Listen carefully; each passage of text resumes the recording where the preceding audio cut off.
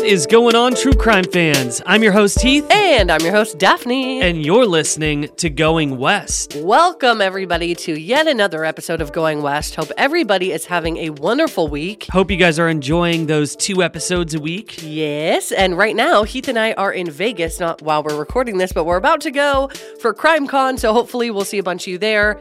And I know we've been talking a lot about that. This will be the last time, because it will now be behind us, but we're super excited. So thank you guys for tuning in. Today, we have a very bizarre missing persons case for you guys. We're really hoping that somebody out there knows something and can bring some closure to this family after 6 years. So please make sure to share and listen up. All right, guys, this is episode 196 of Going West. So let's get into it.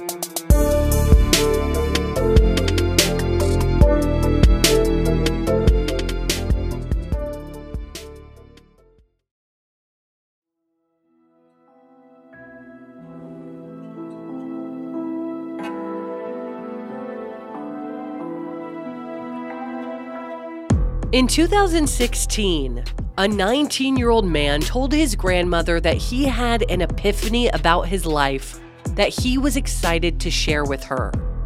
But when she returned home later to hear about it, he was gone. When his car was found on the side of the road the next day with his cell phone, wallet, and snacks inside, his family and police wondered where on earth he could have gone. This is the story of Logan Schindelman.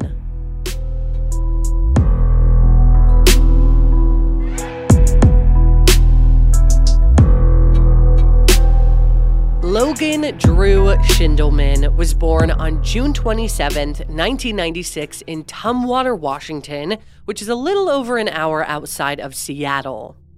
Tumwater sits at the northern tip of Thurston County, right at the base of the Puget Sound, and it borders the state's capital, which is Olympia. From the beginning, Logan had a bit of a unique family dynamic. So his mom, Hannah Schindelman, had a daughter named Chloe with another man before Logan was born, but they split up. Hannah then got pregnant with Logan, whose father was a Saudi Arabian native, only in town for his work as an engineer. So he actually left back to Saudi Arabia before Logan was born and may not even know to this day that he has a son. So it goes without saying that Logan did not know his father. So Logan, his mother Hannah, and half-sister Chloe lived with their grandmother and Hannah's mom, Virginia, who went by Ginny. Ginny had also been a single mom, and she was dating a man and had gotten pregnant with Logan's mother, Hannah Schindelman. And the pair split up before Hannah was born, and Hannah did not spend much time around her father, just like Logan. Ginny's ex, who is Hannah's father, was black, so Hannah and her kids were growing up black in a predominantly white community. So Logan, being mixed race and Middle Eastern, and not knowing his father, was left kind of struggling with a bit of an identity crisis as he got older, which was quite tough on him. Tumwater has a population of around 20,000 people, of which over 85% are white, and African American residents make up less than 3% of the population. When her kids were young, Hannah decided that she wanted to go to art school in Seattle, which again was just over an hour away. So the family officially petitioned for Ginny, Hannah's mother, to have guardianship over Chloe and Logan so they could be covered under her medical insurance. And with that, Hannah moved to Olympia, Washington, about 2.5 miles or 4 kilometers north of Tumwater, but she was always present in their lives, and according to Ginny, she was a good mother. So Logan was a tall and handsome young man with dark hair and dark eyes. He's remembered by high school friends as being normal, happy, and popular. He was a varsity running back who took Tumwater High School's football team to the state championships. His grandmother says that he was smart and a very gifted student, always securing good grades without really having to work at it. And in addition to his academic and athletic endeavors, he wrote poetry and loved music. The only thing that seemed to be missing from his promising young life were the holes in his family tree. In 2014, Logan's senior year of high school, he attended a bonfire party with some friends. Now, there was a girl at this bonfire, and she's to this day has not been identified, but apparently she started making racist comments and jokes at Logan's expense, telling others that he should be dancing around the fire, chanting and singing, which is just, obviously really fucked up here. Yeah, especially because this girl was apparently one of his friends, so it's like, what are you, like, bitch? No. Yeah, come on. And as you can imagine, Logan was really rattled by this, and he called his grandma Ginny so that he could be picked up.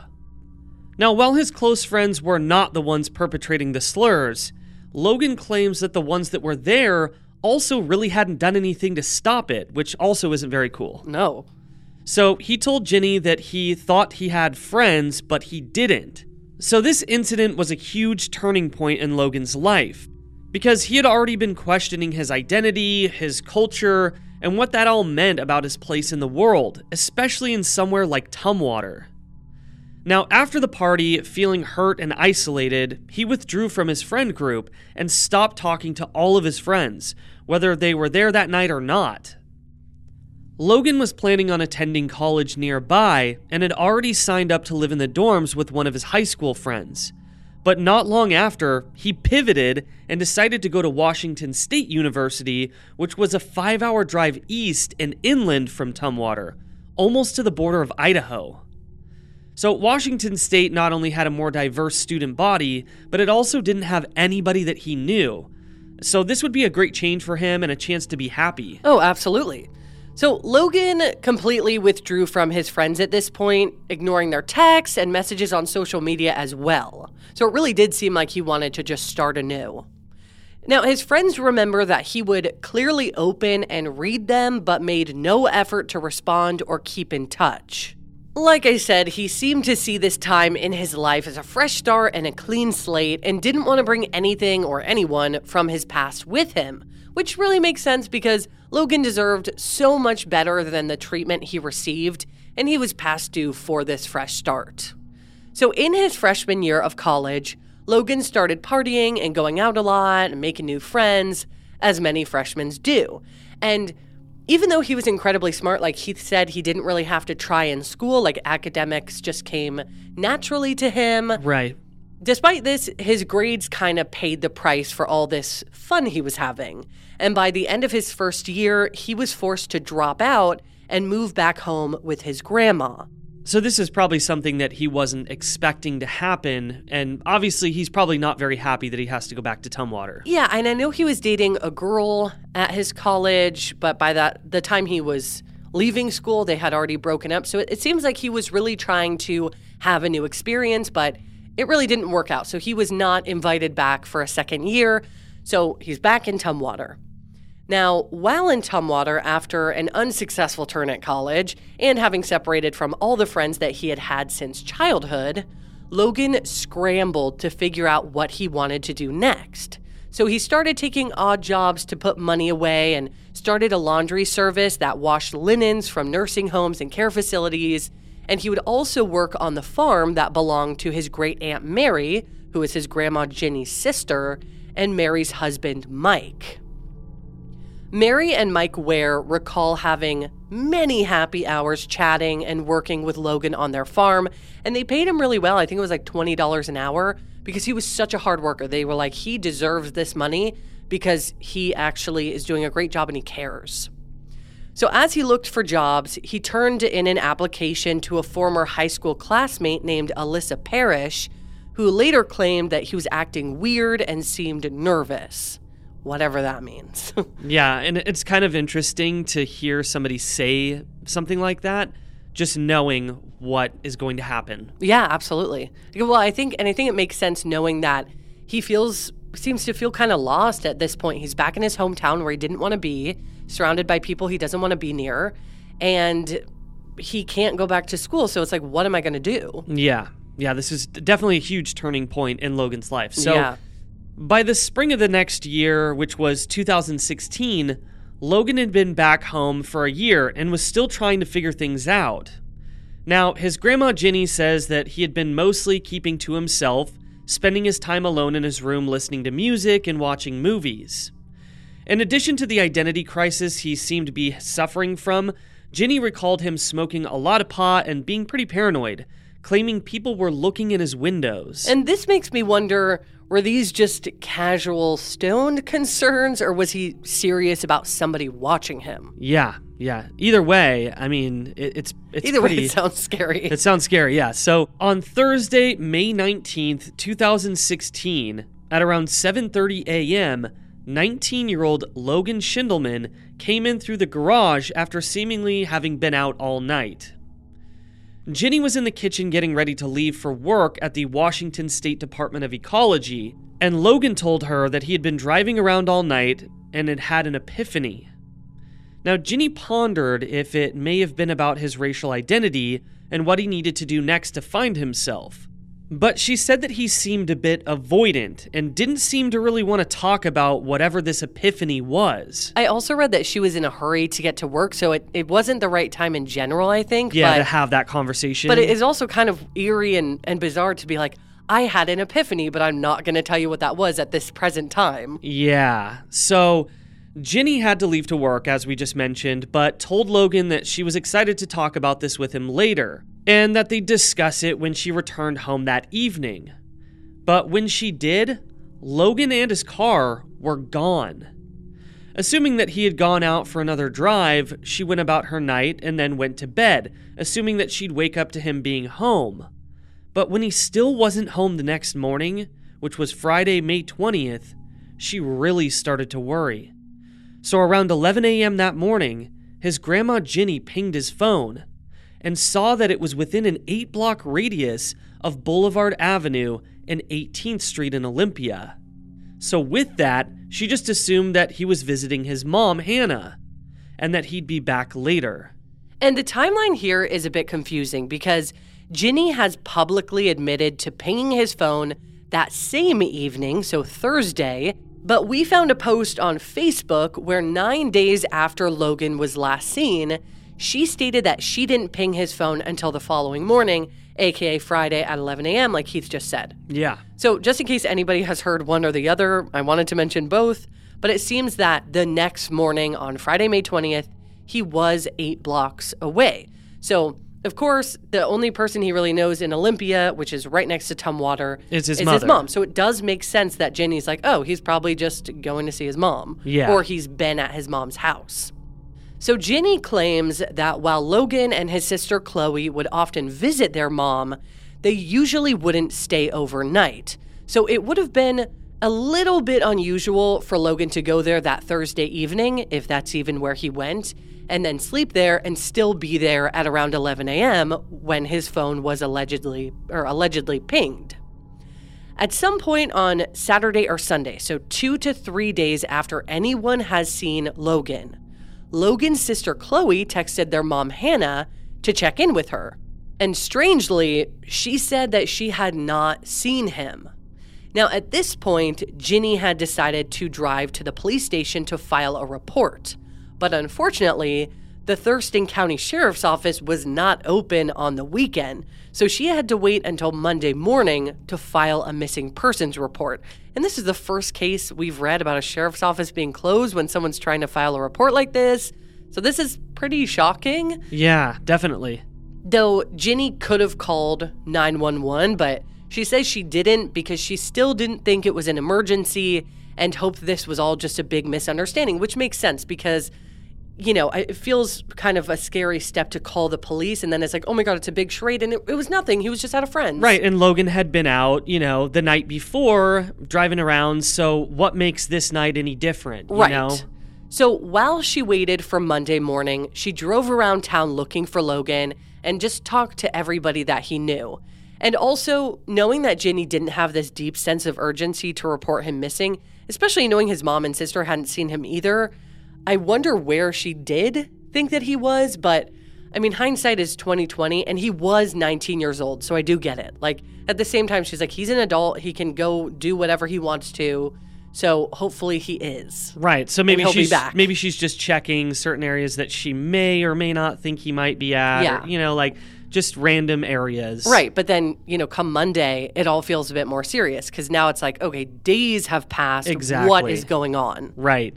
So on Monday morning, which was May 23rd, 2016, Jenny went to the sheriff's office to report her grandson as missing, because at that time he had still not been heard from, so the alarm bells were really ringing here. Jenny shared Logan's pertinent details with the sheriff's department, including what he drove, which was a black 1996 Chrysler Sebring. When police plugged in his information, they actually got a hit. Logan's car had been impounded at 3:15 p.m. on Friday, May 20th, after being abandoned on the highway. And this would have been just 4 hours after Ginny pinged his cell phone, thinking he was probably at his mom's in Olympia. When Ginny went to pick up his car from Baker's Towing and Repair in the very small and nearby town of Tenino, she was unnerved to find his wallet in the glove box, which still held his license, debit card, and $25 in cash. Not only this, but his cell phone was on the seat alongside grocery bags of snacks. At this point, she knew that something was very, very wrong.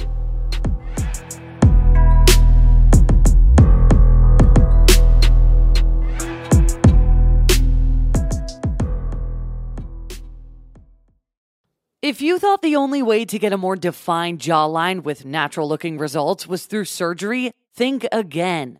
Juvederm Volux XC is a non-surgical injectable gel filler that improves moderate to severe loss of jawline definition and can help you achieve natural-looking results with little downtime. Even better, this improved definition lasts up to 1 year with optimal treatment. No maintenance required. Improve jawline definition for a smooth, sculpted look with Juvederm Volux XC. For important safety information and to find a licensed specialist, visit Juvederm.com. That's JUVEDERM.com. Not for people with severe allergic reactions, allergies to lidocaine, or the proteins used in Juvederm. Common side effects include injection site redness, swelling, pain, tenderness, firmness, lumps, bumps, bruising, discoloration, or itching. There's a risk of unintentional injection into a blood vessel, which can cause vision abnormalities, blindness, stroke, temporary scabs, or scarring. Talk to a licensed specialist to find out if it's right for you.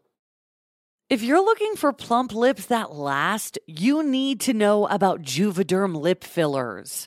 With Juvederm Volbella XC and Juvederm Ultra XC, your lip look, whether it's subtle or bold, can last up to 1 full year with optimal treatment and no additional maintenance. Find a licensed specialist and see if it's right for you at Juvederm.com today. That's JUVEDERM.com. Add fullness to lips in adults over 21 with Juvederm Volbella XC or Juvederm Ultra XC. Do not use if you have severe allergies or a history of severe allergic reactions, or if you are allergic to lidocaine or the proteins used in Juvederm. Tell your doctor if you have a history of scarring or taking medications that decrease the body's immune response or that can prolong bleeding. Common side effects include injection site redness, swelling, pain, tenderness, firmness, lumps, bumps, bruising, discoloration, or itching. As with all fillers, there's a rare risk of unintentional injection into a blood vessel, which can cause vision abnormalities, blindness, stroke, temporary scabs, or scarring. For full important safety information, just visit Juvederm.com. Looking to save on delivery? DashPass is your door to $0 delivery fees and more on DoorDash. And right now, using code GOINGWEST24, you can get 50% off up to $10 value when you spend $12 or more after signing up for DashPass. Subject to change, terms apply. Daphne and I use DoorDash constantly to order lunch or dinner or even groceries. And that's why we love using our Dash Pass, because it's the most affordable way to get anything in your area delivered right to your door. I mean, come on. DashPass pays for itself in 2 orders on average, making delivery even more worth it. And that's why we use it so often. And it also gives you special access to exclusive promotions and member-only menu items, all for just $9.99 a month. Get more from delivery for less. Sign up for DashPass today, only on DoorDash. Use code GOINGWEST24 to get 50% off up to a $10 value when you spend $12 or more after signing up for DashPass. Subject to change, terms apply. Hey, it's Kaylee Cuoco for Priceline. Ready to go to your happy place for a happy price? Well, why didn't you say so? Just download the Priceline app right now and save up to 60% on hotels. So whether it's Cousin Kevin's Kazoo Concert in Kansas City, go Kevin, or Becky's Bachelorette Bash in Bermuda, you never have to miss a trip ever again. So download the Priceline app today. Your savings are waiting. Go to your happy place for a happy price. Go to your happy price, Priceline.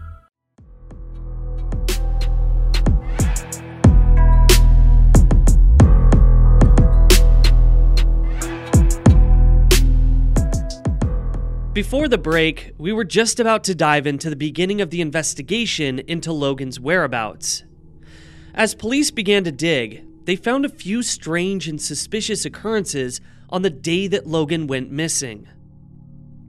His car was found parked at mile marker 92 on the I-5 highway between Tumwater and Maytown.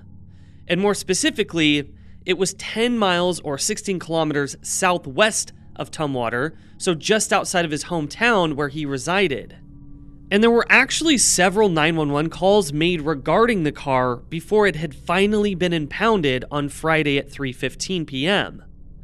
Logan's car was also seen coasting slowly down the interstate, swerving and veering in and out of lanes before crashing into the median and stopping on the shoulder of the road. And this is I don't know why, but this really reminds me of like Bryceless Pizza, just being on the highway and these strange incidents occurring. It's just eerie too, because, being a witness and seeing his car doing that, you're only driving by for like a split second, so you can only see so much. And of course, these people didn't know that this would be relevant information for later. Yeah. But it's like, what was going on there? Well, one of these witnesses, who was a truck driver, also claims he saw the driver's side door open and close, then saw someone jump over to the passenger side and the passenger door swung open, and a person ran across lanes of traffic before disappearing off into the surrounding forest. Which is very concerning. Very concerning and alarming here. So the witness claimed that this man was white, 6 feet tall, and male, and did not appear to be Logan. Even eerier. However, investigators questioned this theory as there were paper grocery bags with power bars and other snacks on the passenger seat that were found standing upright. Meaning if someone had clambered over the seat to get out, they likely would have squashed these bags down. So investigators like to take this kind of eyewitness evidence with a grain of salt. But of course, if it's true, it's incredibly alarming that someone other than Logan could have put his car there. Yeah, and we've seen this in other cases, like when people are headed down the highway going 60 plus miles per hour, kind of like I just touched on. You know, there's one report of whatever somebody supposedly saw, and then other people are saying other things. So it's hard to rely on these testimonies because, again, you're going by so quickly and you're probably not really paying attention. And since no one else had seen what this man says he saw with a young white man, clambering or climbing over the passenger seat and then running across lanes of traffic and into the forest, there's no additional evidence to support this sighting. This is the only guy that came forward and said this. So, is it true? Yeah, we have only one witness saying that they saw this happen when they were driving by. Right. So did that happen to somebody else's car? It's hard to say.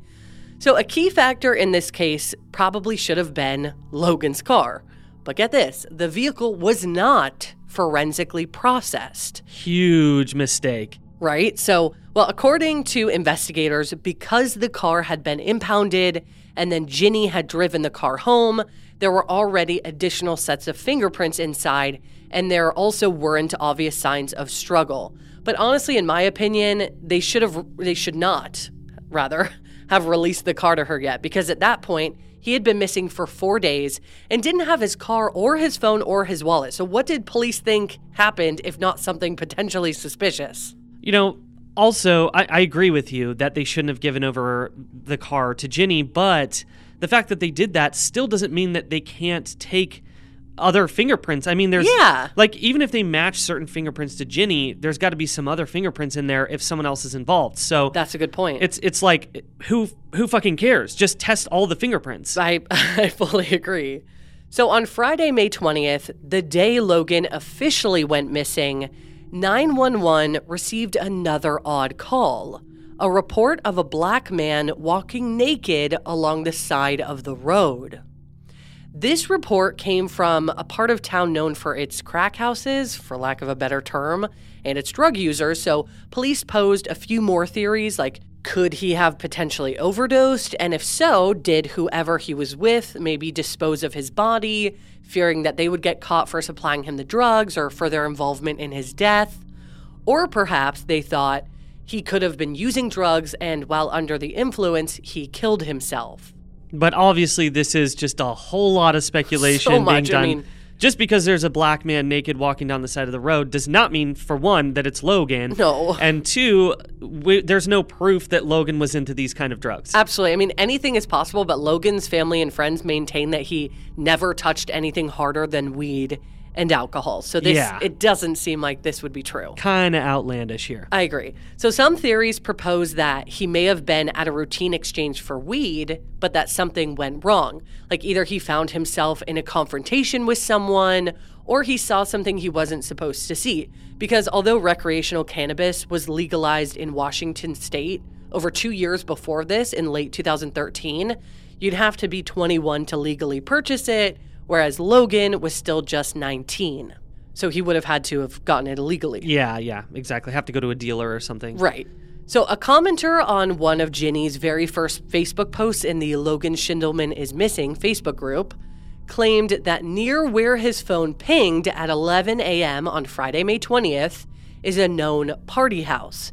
And this commenter directed Ginny, her family, and authorities to center their search there instead of where his car was found, which seems kind of specific. Yeah.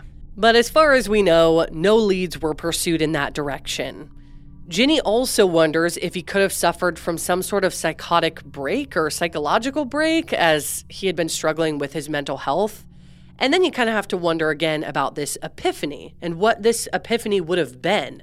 Because with the way that Ginny described it, it seemed like a positive move in Logan's life, which wouldn't lead you, or at least wouldn't lead me to believe that he would go off to a party house that night and do drugs, but it's impossible to say for sure at this point. Yeah, I mean, who really knows? It is interesting that he mentioned some sort of epiphany, and I really wish that we had answers as to what he was thinking at that time. That would really give us a more clear picture here. Yeah. But I am also very curious about this party house. So before we keep going to just thinking about the fact that there were snacks in his car. Also, something I want to touch base on before I forget is I wonder if his car had any damage. Why was it on the side of the road? Was his car really swerving? Is it because there was something wrong? But the problem is, since they didn't process the car, I don't think they checked this. So we know that Ginny drove it home, so that leads me to believe that it was in fine condition. Yeah, at least drivable condition. Right, but then we have to think about the snacks. Was he bringing those home? Was he going on a road trip? Yeah, were those road trip snacks But at the same time, he didn't have like a suitcase with him. Yeah. So then that makes me think, well, maybe he wasn't planning on leaving town necessarily. I don't know. So many questions. A lot of questions here, yeah. So 6 canine teams with both tracking and cadaver dogs spent 6 hours searching the area near where Logan's car was found. And police also completed an air search of the area using heat-seeking technology. But unfortunately, neither search turned up any new evidence or information. Logan's uncle Mike, who was a retired Thurston County sheriff, also organized his own search efforts. He and Mary spent hours wandering the thick brush looking for anything that could lead them to his whereabouts. They tracked his cell phone activity and found that he traveled southbound on the I-5 to Camas in southern Washington, just outside of Portland, Oregon, which for reference is just under a 2-hour drive away.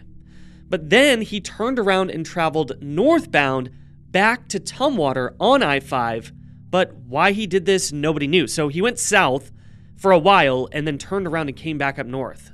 And something I wonder too is how long he was in southern Washington outside of Portland. Did he stop there and immediately turn around? Like how, I wonder what the times on this are, but we don't know. Yeah. Unfortunately, we do not know. So at 3:45 a.m. on Friday, May 20th, the activity on his cell phone stopped. And shortly after this, his cell phone died. So this part is kind of confusing to us because the reports that we read said that it was 3:45 a.m. or around 3 a.m. on Friday, May 20th. But then that really conflicts with what Ginny said. Yeah, that she was tracking his phone at 11 a.m. on that same day. So that's Right. hours later. So just so everybody knows, we're just reporting what we have found. But because this is unsolved, it's not like we can look at the police reports and see what is like for sure factual. So that it definitely is conflicting information. Definitely. So a search of his phone confirmed that he'd been talking to a few people that he met online, including a young woman in the neighboring state of Oregon who he'd met on a dating app.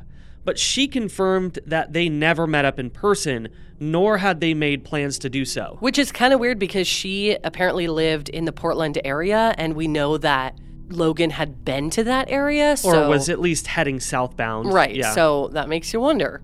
On May 26th, so 6 days after he went missing, there appeared to be a Facebook check-in from Logan's computer at the Olympia Regional Airport. So this is kind of strange. So police jumped on this lead, wondering if maybe he was fleeing his family to start over. Could he have been heading to Saudi Arabia to try and find his father, or was he headed somewhere else? Nobody really knew. Ginny said that their passports needed to be renewed, so if he left the country, it would have been under an alias and with falsified documents. But the check-in turned out to be a dead end, and it was actually an anniversary post from a year ago that had been generated by Facebook itself. Weird timing for that to happen. Yeah, and like that just sucks I because know. it's like, oh, could this have been him? And then, oh no, it's just a Facebook generated thing. Which it wouldn't really make sense anyway why he would be missing but be posting his location on Facebook, but Yeah. which didn't happen anyway. But so after that, Logan's case went cold. With the lack of evidence and no new leads or witnesses, the family was left to really fend for themselves. A Facebook group for the page now has over 16,000 members, full of people wanting the same thing: justice for Logan. Billboards, signs, missing persons posters, and bracelets were made to spread awareness, and the community also made bumper stickers that said #Find29, which was Logan's football jersey number. A massive yard sale was held to contribute to the reward fund, which is now set at $15,000. His family also hired a private investigator, but sadly that didn't turn up any new information. Over a year after Logan's disappearance, in June of 2017, a woman contacted police saying she had seen Logan's car on the freeway the day he went missing, but she offered a new piece of information. She said that she saw two men with him standing next to the rear of the car on the shoulder of Interstate 5, and she said that the trunk was popped open. Along with Logan, she says she saw a tall man with light, scraggly hair and a bowl cut wearing tight clothing, which was a tank top and jeans that apparently both looked too small for him. The witness didn't get a decent look at the second guy, but said that he had long blonde hair. Police released a sketch of this man, which is quite soulless and chilling, if you ask me, and we posted this on our socials. So go take a look at that. Yes, but they didn't receive any new viable leads from this.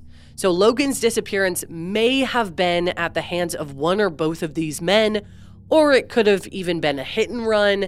It's just hard to say because, again, this is only one person coming forward, and she's coming forward a year later, which I don't know how she would have remembered that after so much time unless she had been keeping it with her. Yeah. I don't know. It would make it really hard to remember certain details just with that much time passing. I agree, which makes me feel like she must have known this information that whole time and not just been recalling an incident from a year prior, you know? Yeah, definitely. So why didn't she come forward earlier? I don't know.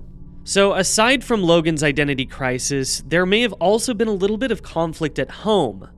Ginny had recently let Chloe's boyfriend Jake and his 2 children from a previous relationship move in with them, and Logan and Jake notoriously did not get along. Jake had a history of domestic violence, and in 2013, he pleaded guilty to a felony assault charge against his partner at the time. So by the time that he is living in Ginny's house with Chloe, this is 3 years after this charge. So yeah, he had already been charged with that. And it doesn't sound as if there was any history of violence or physical confrontation between Jake and Logan, but they definitely did not see eye to eye. And it's safe to say that Logan didn't really care for Jake as a match for his sister. So 5 months after Logan's disappearance, Jake violated his probation and landed himself in jail. So police used this as an opportunity to question him about Logan, giving him a polygraph test. They asked Jake if he had anything to do with Logan's disappearance or if he knew anyone who did. But Jake answered no to both and passed this test. Although polygraphs aren't, thought to be foolproof, at around 80 to 90% reliable, police maintain that he was actually telling the truth here.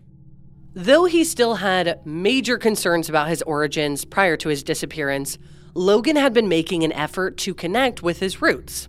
And shortly after, before he went away to college, Logan had finally met his grandfather and great aunt and uncle, and his great aunt Tina invited him over for dinner one night, and they just kind of sat around telling family stories and looking through photo albums.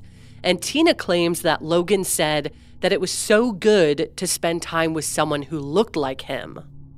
Tina also seemed bothered that it took so long for Logan to connect with the African-American side of his extended family, and wondered if this was Ginny keeping him from them, after she ended her relationship with Hannah's father. She also said that Logan was afraid to tell Ginny about the visit and initially kept it from her to spare her feelings. By the way, Ginny is white. I don't know if... Yeah, we just need to clarify that. Ginny is white, but Logan's extended family seem to be black. And his mom is half black, too. Right. So Ginny denies this completely, stating that it's been so blown out of proportion and that they were free to get in touch and see him at any time, but that the effort just wasn't really there when he was a kid. And that's not Logan's fault, he doesn't need to be the one to make that call, especially because what an uncomfortable position for him to be in, to have to reach out to family that he doesn't know. So it just seemed like a weird situation where they didn't know how to reach out to Logan. He didn't really know about them. And so I think it wasn't maybe it wasn't on purpose. It just didn't happen. And we also just don't know how much relevance this actually has in Logan's disappearance. Right. We just know that he didn't grow up with them and felt that it was very nice to connect with them. So Logan and his great aunt Tina kept in touch via social media, and she noticed that in the months before his disappearance, as he tried to connect with, where he came from, he started sharing quotes from Malcolm X and Martin Luther King on his social media. And she thinks that it's possible he may have gotten away from his family to get closer to his own identity, and that he's out there and just wants to be left alone. Logan had only recently found out about his dad in the Middle East, in addition to having little to no contact with the extended family who shared his heritage. But Ginny, Mike, and Mary say they don't care if it was his choice. They just want to know that he's safe and that there would be no judgment and no questions asked, and that he's always welcome home. They also said he could just contact them to let them know that he's safe without even having to come back. But again, if he did just go off to continue to find himself and start his own life, why was his car on the side of the road with a bag of snacks, his phone, and his wallet? He was an adult who was free to make his own decisions, and he always could have just driven off and started anew without having to go to this extreme and make things harder on himself, Also, how would he have the money to do this? It doesn't make sense to me. Yeah, if you leave your wallet behind and also your cell phone, you're a young person. Yeah. Typically, we're glued to our cell phones. And he was on social media. He did all that stuff. He didn't pack a bag. It's just bizarre to me. And I understand that they have to have that point of view in some regard and saying, maybe he did go off because that's wishful thinking. But I just don't know why he would do it like this. Yeah, definitely. I don't know. The strangest thing to me is just the car on the side of the road. You're right. Like, why not just take your car with you? Drive. You're an adult. Get out of town. Go ahead. You can go anywhere you want to go, and that's your car. So it's like, I just don't see why you would leave it on the side of the road in a random area. With all your stuff in it. Yeah, to just disappear. Yeah. Logan's grandma Ginny and his great-uncle Mike and Aunt Mary still live in Tumwater, and his mom Hannah and sister Chloe are both still in Olympia. According to LinkedIn, Chloe works as an administrative assistant and Hannah has a website for her art. And though her posts stopped in 2015, she still posts her art to her Facebook page. Detective Frank Frowley of the Thurston County Sheriff's Office stated, quote, "I have no reason to believe that he's been killed. I have no reason to believe he's alive. It's been almost 6 years since Logan vanished. He would be turning 26 this summer.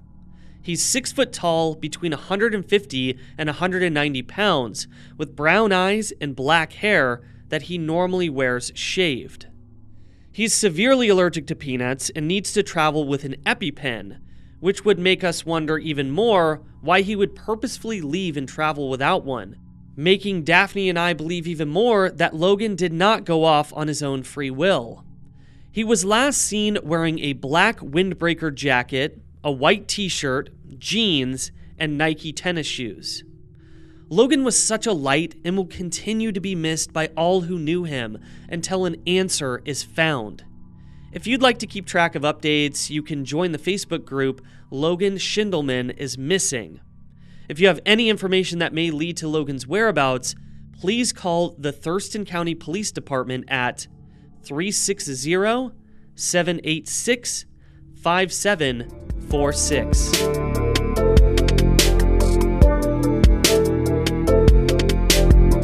Thank you so much, everybody, for listening to this episode of Going West. Yes, thank you guys so much for listening to this episode, and on Tuesday we'll have an all-new case for you guys to dive into. There's so many male cases that kind of fall along these guidelines. Like you were saying, Bryce Laspisa, there's Jesse Ross, Brandon Swanson, Brandon Lawson, Zeb Quinn. Philip Frazier. So many of these men and young men just disappearing from their cars. It's really, really, really bizarre. So this is one of those, and I'm glad we finally covered it because I've been wanting to cover this for a long time and I just forgot about it. So thank you guys so much for tuning in, and please don't forget to share. Yeah, the most important thing you can do here is share, because they're still looking for answers in this case. It's still unsolved. And this wasn't that long ago. No, it wasn't. So again, thank you guys. Thank you for tuning in. Thank you for being listeners of Going West. Heath and I appreciate you more than you know, and we love ya. Yeah, we also love when you guys leave us nice reviews, so if you want to, no pressure, feel free to head over to, whatever Apple platform. Podcasts. Yeah, Apple Podcasts. That's really the only one, I think. Yeah, I think there's a few others, but yeah, leave us a nice review. We love to read them. Yeah, and just share the show with a friend on your social media. That really helps us, and it means a lot to us, like I said. All right, guys, so for everybody out there in the world, don't be a stranger.